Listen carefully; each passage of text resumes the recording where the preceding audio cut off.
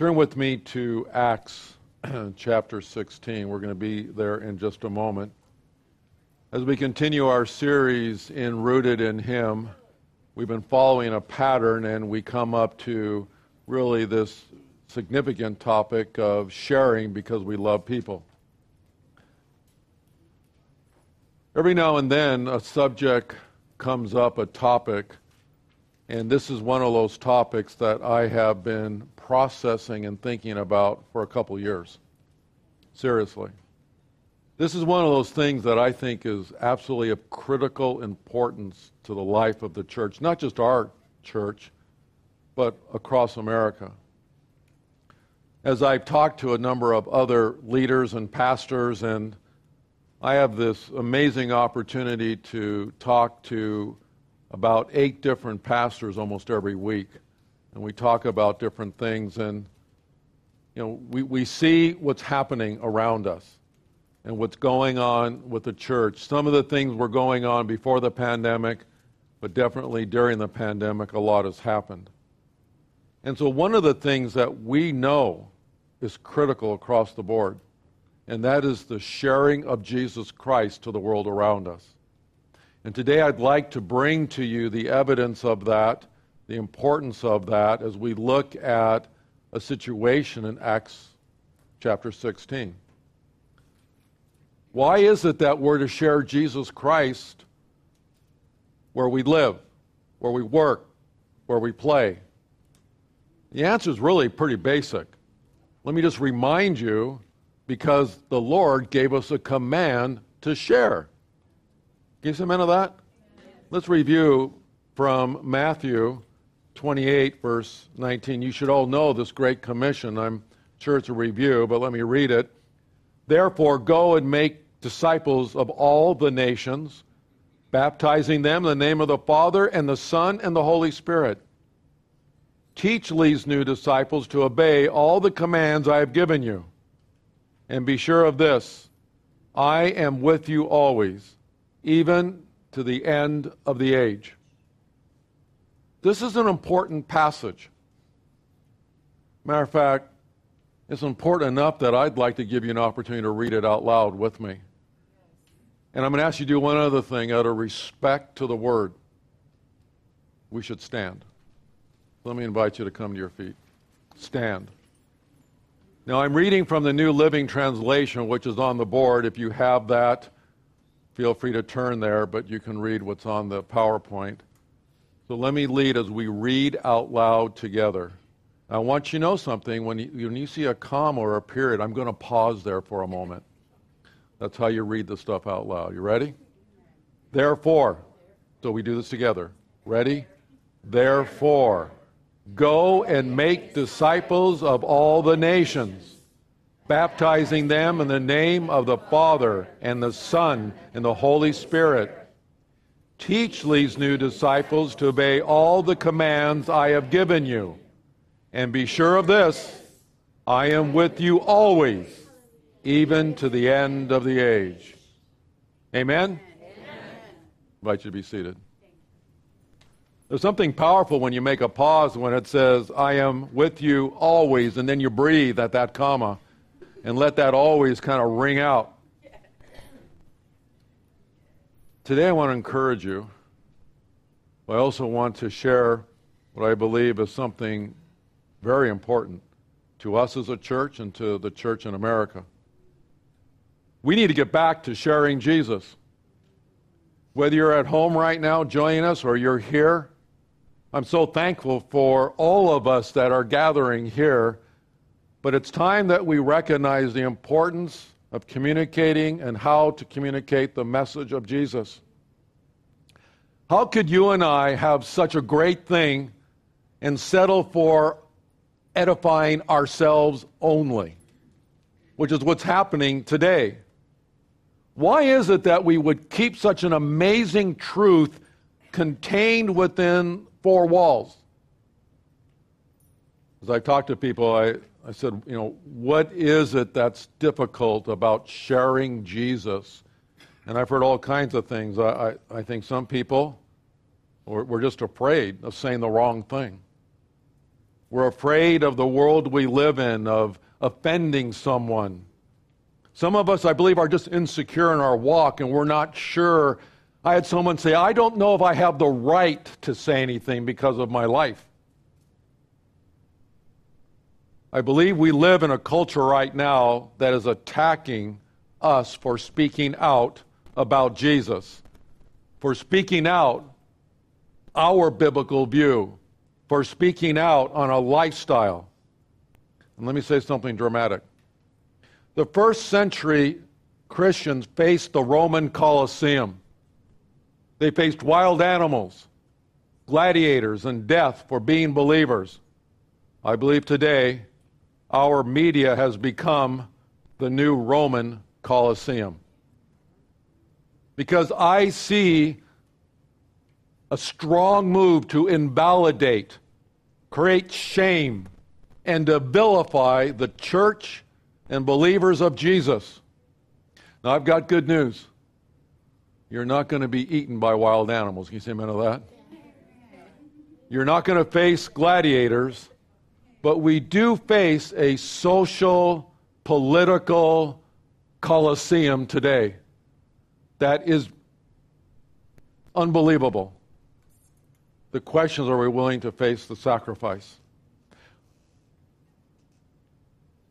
Are you willing to do more than just live for Jesus? Are you willing to die for Jesus? Because I believe the answer to many in the church today is, well, I'm willing to live for the Lord, but I'm not sure I'm willing to die for the Lord. That's an important question, because I'm convinced that we need something more than just something to live for. We need something to die for. And when you're willing to die for something, it changes you. Somehow it's more comfortable to say, well, I will live for, but what about the question of willing to die for? Die to self, die to pride, die to the things that might come as an attack. You may not be risking your physical life, but there's a lot of other things that we risk in life. I love you guys so much, but as your pastor, my job is to lead you, not just to teach you. But I am the leader of this church, directing us and where we're to go. And I have a lot of people who help me, and I appreciate that. But it's time that you and I make a very important decision to wake up. It's time that we become alert to where the church is going and what is happening to the church across the country.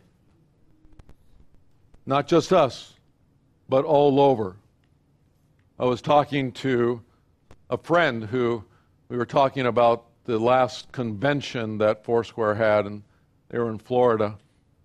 And he was in a meeting, and he stood up, and he said something to the effect, let's be real. My church is half the size it was.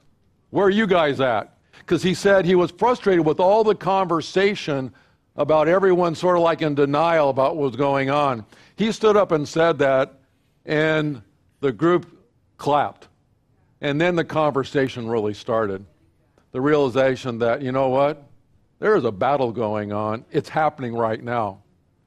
We have seen here 20 to 30% in a reduction of people coming and being involved in attendance. People are struggling coming to church. And I got to say something.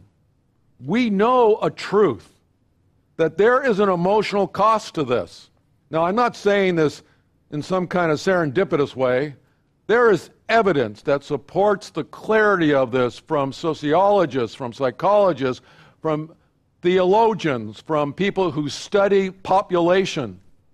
And we know that those who have stopped attending church are more insecure, more anxious, and more depressed than those compared who are going to church. You got to understand, there is value in us being together. This isn't just an exercise of let's see if we can hang out together, but when we are together, we really are better, healthier, stronger, able to face life like it as it comes our way. How are we going to face the challenge of life if we don't do this together? Going it alone is not a healthy thing. So, Christianity Today, October 2021, I actually have the article here in front of me, about 21 pages, long article. I read it for you. Let me summarize. Empty pews are an American public health crisis. Really? That's an accurate statement. We're coming out of COVID. We're going back into COVID. I mean, we kind of wonder what's going on. We are dealing with inflation. We are dealing with politics. And here's what we're discovering as we look at the world right now, our nation, that because of the lack of attendance, the commitment, and there's a direct correlation, and once again, there's facts to this. I am not just saying this intuitively. Marriages are suffering. The family is no longer stable like it was before.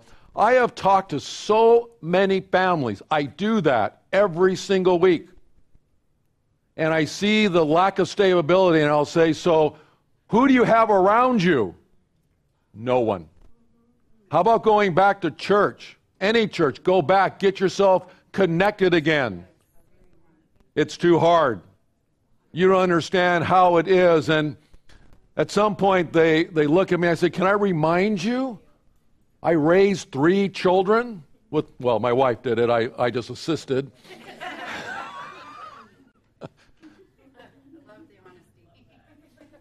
Yeah, that's true.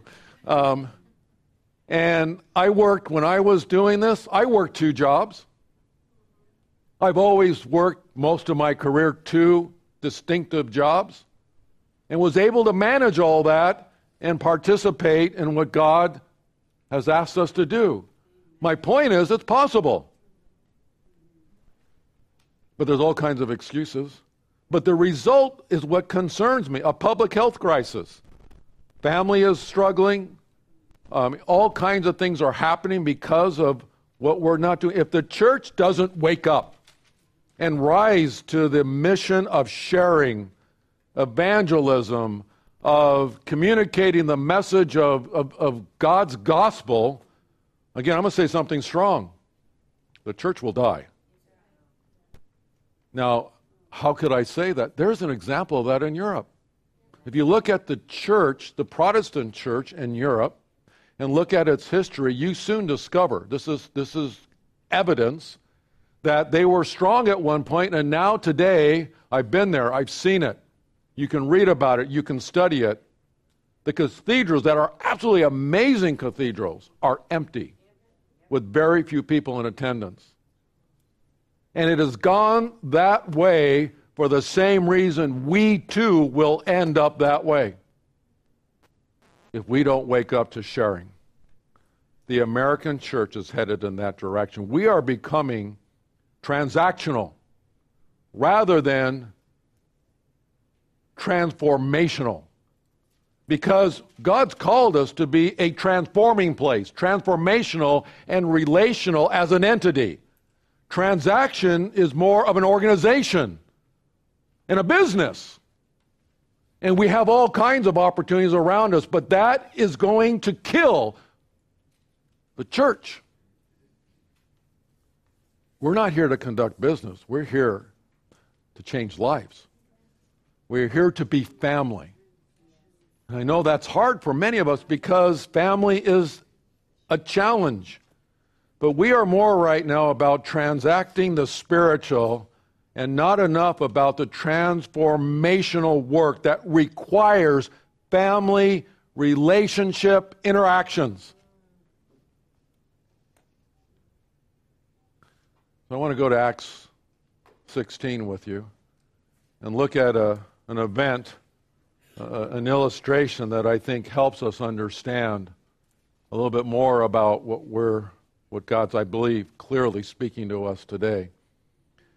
Now, let me set this up. This is a story of Paul and Silas. You're in Acts 13. You're in from 16. from Acts 13 on, you're in a series of mission journeys where Paul actually went to 3, some would maybe argue 4 different journeys, and we're right in the middle of this amazing narrative of the church now going out for the first time. And in Acts 16 is the first time they break into the European geography and the area, and they're going to Ephesus there. And so they're going for the first time, Paul and Silas, to bring the message of Jesus to people who have not yet heard it. Now look what happens. One day they were going down to the place of prayer. We met a slave girl who had a spirit. Let me qualify that. An evil spirit. This is not good. That enabled her to tell the future.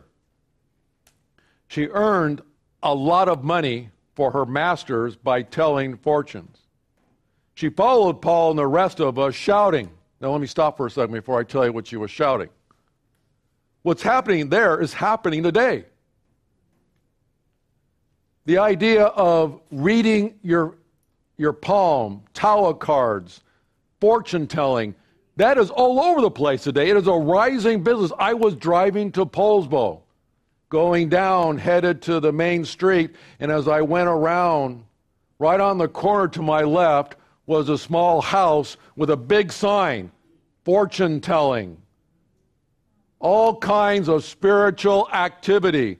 And you kind of go by, and it was almost like this collective kind of a sign that was advertising, and right there. There are places like that everywhere. So what we're reading is contemporary. Now, she's following Paul and the rest of us shouting, "These men are the servants of the Most High God, and they have come to tell you how to be saved." Sounds like this is a good thing, doesn't it? It's really not. I'm going to tell you why in a moment. I want you to understand that in the Greek and Roman culture, just like today, this kind of stuff was very, very common. Matter of fact, there was big money in this. We're talking really big money. A lot of what was going on, that's why this whole thing becomes quite an issue. Because what's about to happen to her is going to make her bosses really angry. Because she is a product. She is a producer. She is making some guys a whole lot of money. And she does this by interpreting signs, by fortune telling, etc. But what's happening in the Greek is very clear. If you look at the words and the concept of this, they put 2 words together to talk about her evil spirit. It's the word for spirit and python.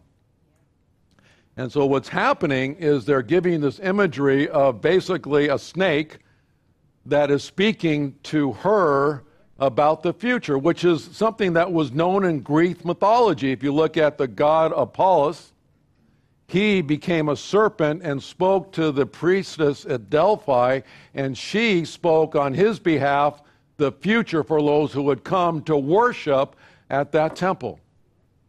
There's nothing new here. And so you have an ugly situation. Make no mistake. This girl, I don't know how old she was. She's probably fairly young at this point. But we don't know. Was she a teenager, young woman? Doesn't matter. She was being spiritually and emotionally abused. She was being exploited for personal gain of others. This was a tragic situation. Now, why did this demon and this girl announce the truth about Paul? Why didn't they say something opposing to it? And why should this even annoy Paul? I mean, isn't free PR? I mean, gee whiz. Right? You don't have to pay anything for that. This was actually very clever. Because what the demons were doing was trying to neutralize Paul and Silas. They were declaring who Paul and Silas were as if they were no different than the girl.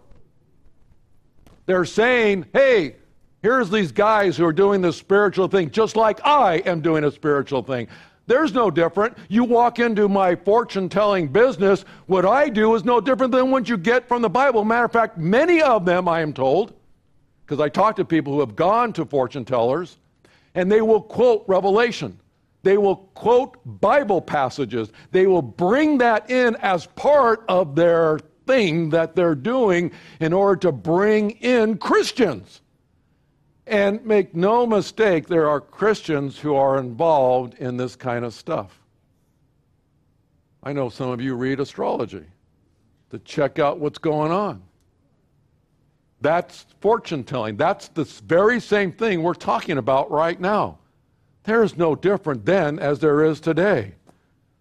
So what's happening is a move to neutralize who God is, to make him common, to make him everyday, just another spirit among many spirits. And you and I do that every time that we profane the name of Jesus. You get angry, you get frustrated, and then you speak the name of the Lord in vain. The minute you do that, because you get frustrated, you get angry, and you say that maybe out of habit, you don't even realize you say it, you neutralize, you commonize, you profane the name of Jesus, which is exactly what this demon is trying to do right now with Paul and Silas.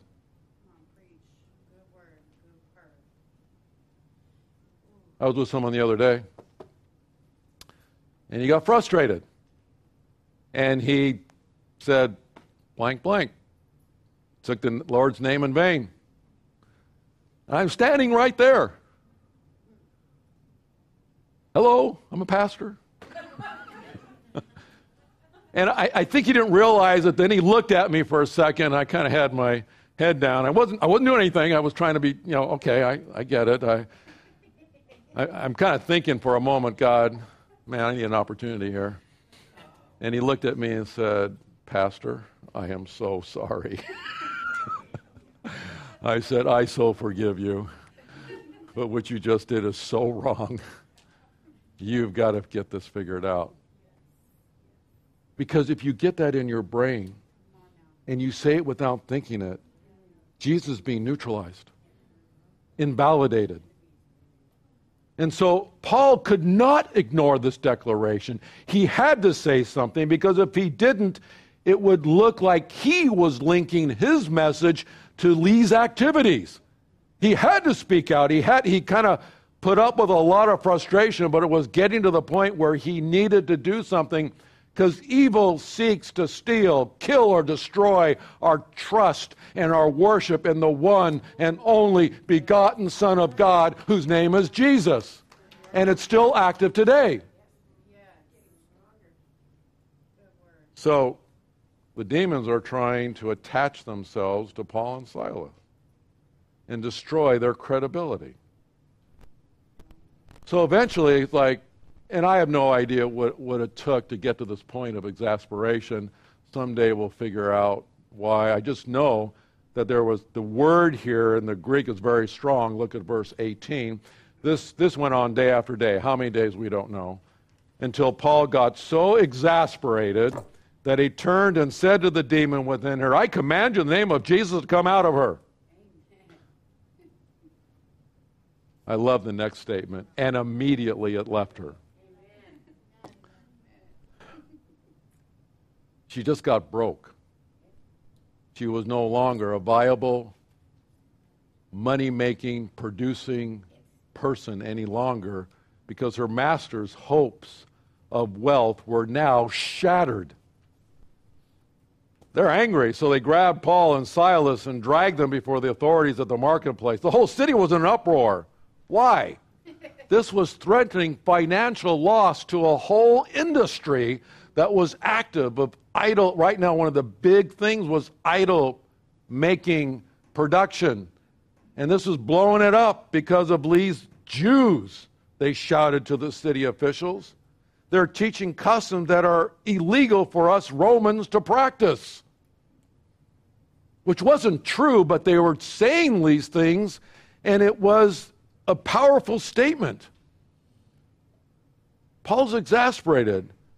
And he turns to the power of the Holy Spirit, just like you and I turn to the power of the Holy Spirit to watch people freed and God glorified.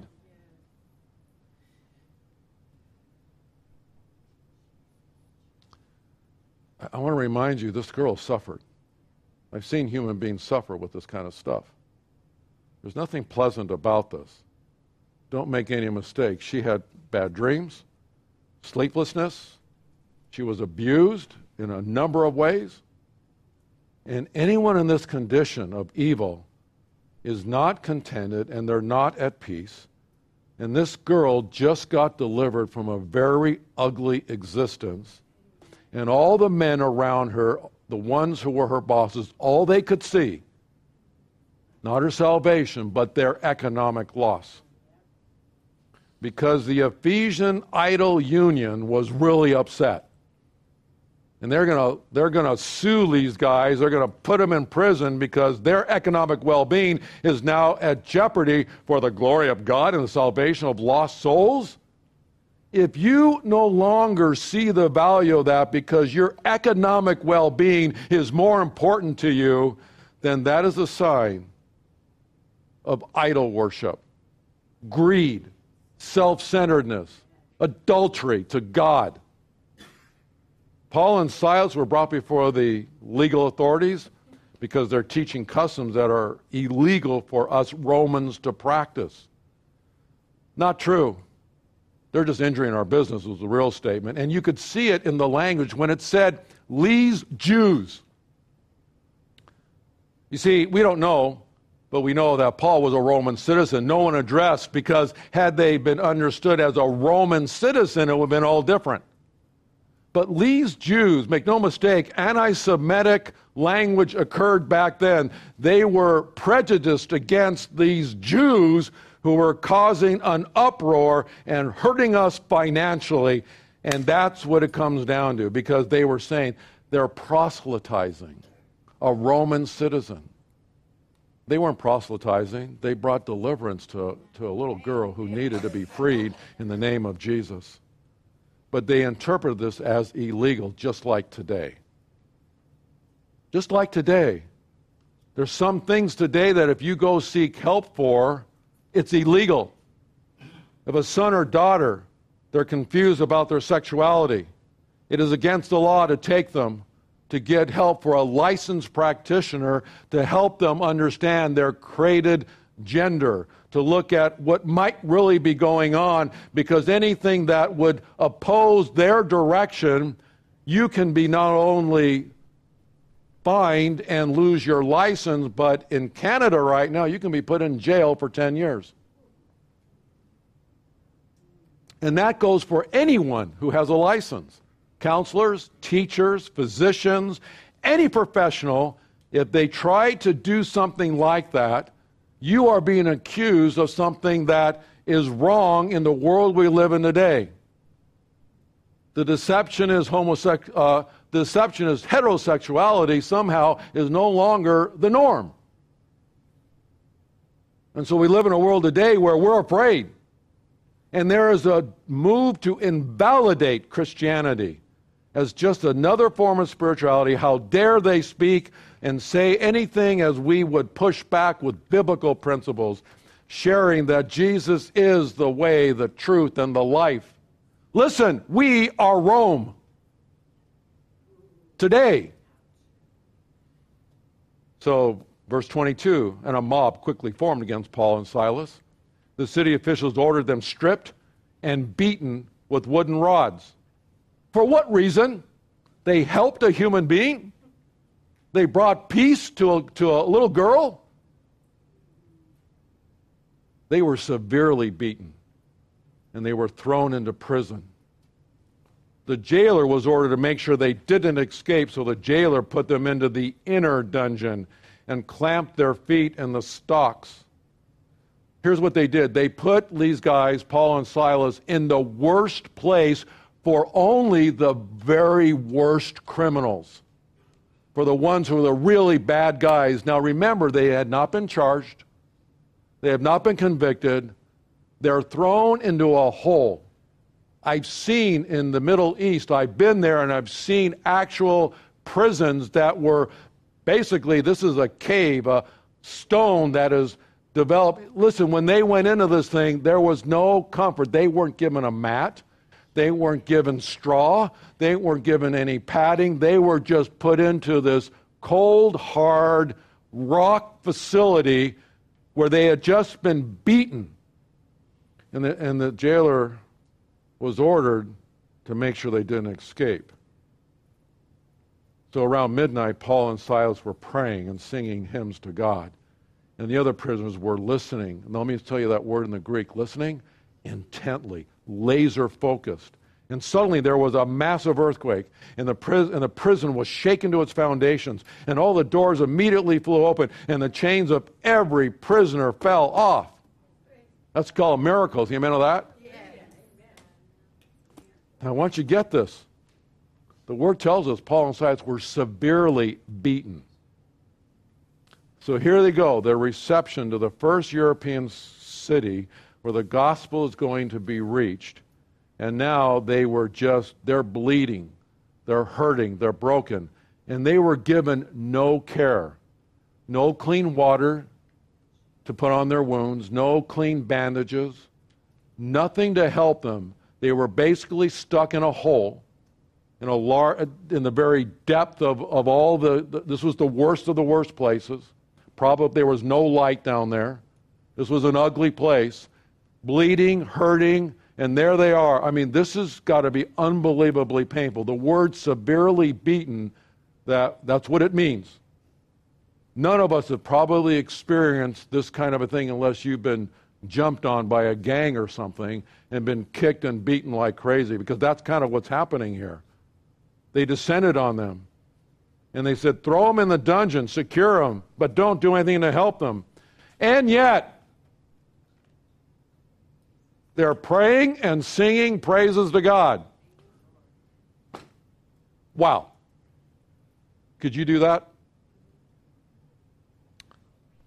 I asked myself, could I do that? I'm not sure. I don't want to find out. But I can only imagine. I can see how awful this was, but yet what a testimony. But yet we may not have to deal with the physical beating, but how many of us are in a dungeon of circumstances of our own? How many of us are in a place where we are imprisoned because of emotional things, relational issues, other things that can try to hold us in chains? And what do? Well, I hope that we pray and sing praises to God, because there is something very powerful in this. The power of prayer and praise and sharing. The connection is intentional. They have this great earthquake, right? This is a miracle. I love the Greek word here. Simos, megos, right? Seismic, megos. Mega, seismic moment, right? So this is a huge earthquake taking place. I love the Greek word there. They're very clear, very precise. It shakes the prison, doors are open, chains are coming off. Not just Paul and Silas, every single prisoner. Let me tell you something. It's worth just hanging out and getting close to the people of God, because you never know what's going to spill over onto you.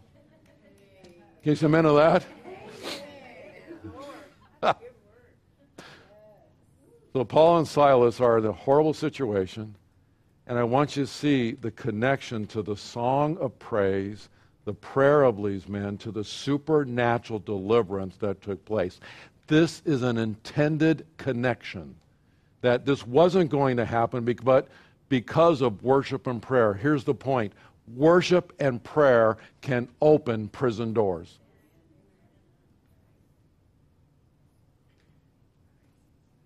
When you're serving God and things don't go your way, when things don't happen the way you want them to happen, what are you going to do? Complain? Grumble? Be judgmental? Or are you going to pray and praise God? You see, the world's watching. That's one of the best ways we can share, is we're going through horrendous times, challenges, difficulties. Because here's the point. You live in a fishbowl. You are fish in an aquarium. And everyone's watching.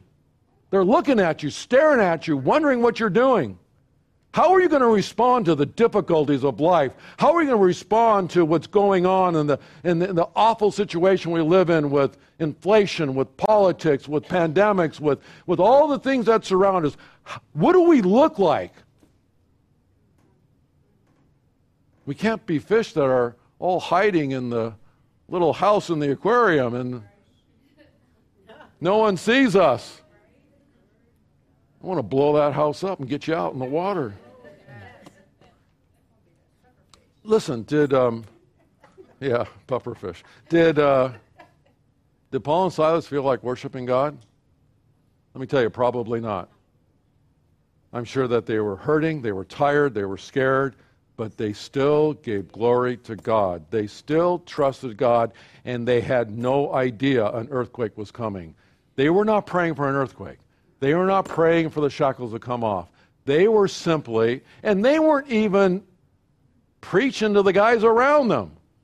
I mean, they didn't get no megaphone, and they're saying to them, hey, you guys on the left, receive Jesus. You're in prison. You need the Lord. You guys on the right, man, you need the Lord. And you guys up there, can you hear me? You need Jesus. None of that's going on. They are simply all to themselves doing what they know to do, and they're praying and praising God, and everyone's listening, watching, and seeing what's happening, and a miracle takes place. That's sharing Jesus. Just live life like you're supposed to. Go through life like Jesus is really real in you. Live life like you're serious and that you understand how you go through tough times. Let your children and your family hear you speak of the glory of God rather than complain and be negative and have all the kinds of things that, I don't get this, what's going on with the world around us. And all the language that you might be using at that moment because you're frustrated and you're scared, rather than saying, hey, let's praise God together. Let's pray. Let's change our attitude. Let's have a heart for God. Because if you do that, God might bring an earthquake. A spiritual earthquake that will break you free from the chains that are holding you. You see, I've learned something. Worshiping the Lord does not require good feelings. If you can only worship God when you feel good, you are not worshiping God. Our worship is released from what's inside our heart and our mind and our soul. And if there's nothing of Jesus in your heart, mind, or soul, you're not going to worship God because you cannot produce worship. It's released because there's something already there.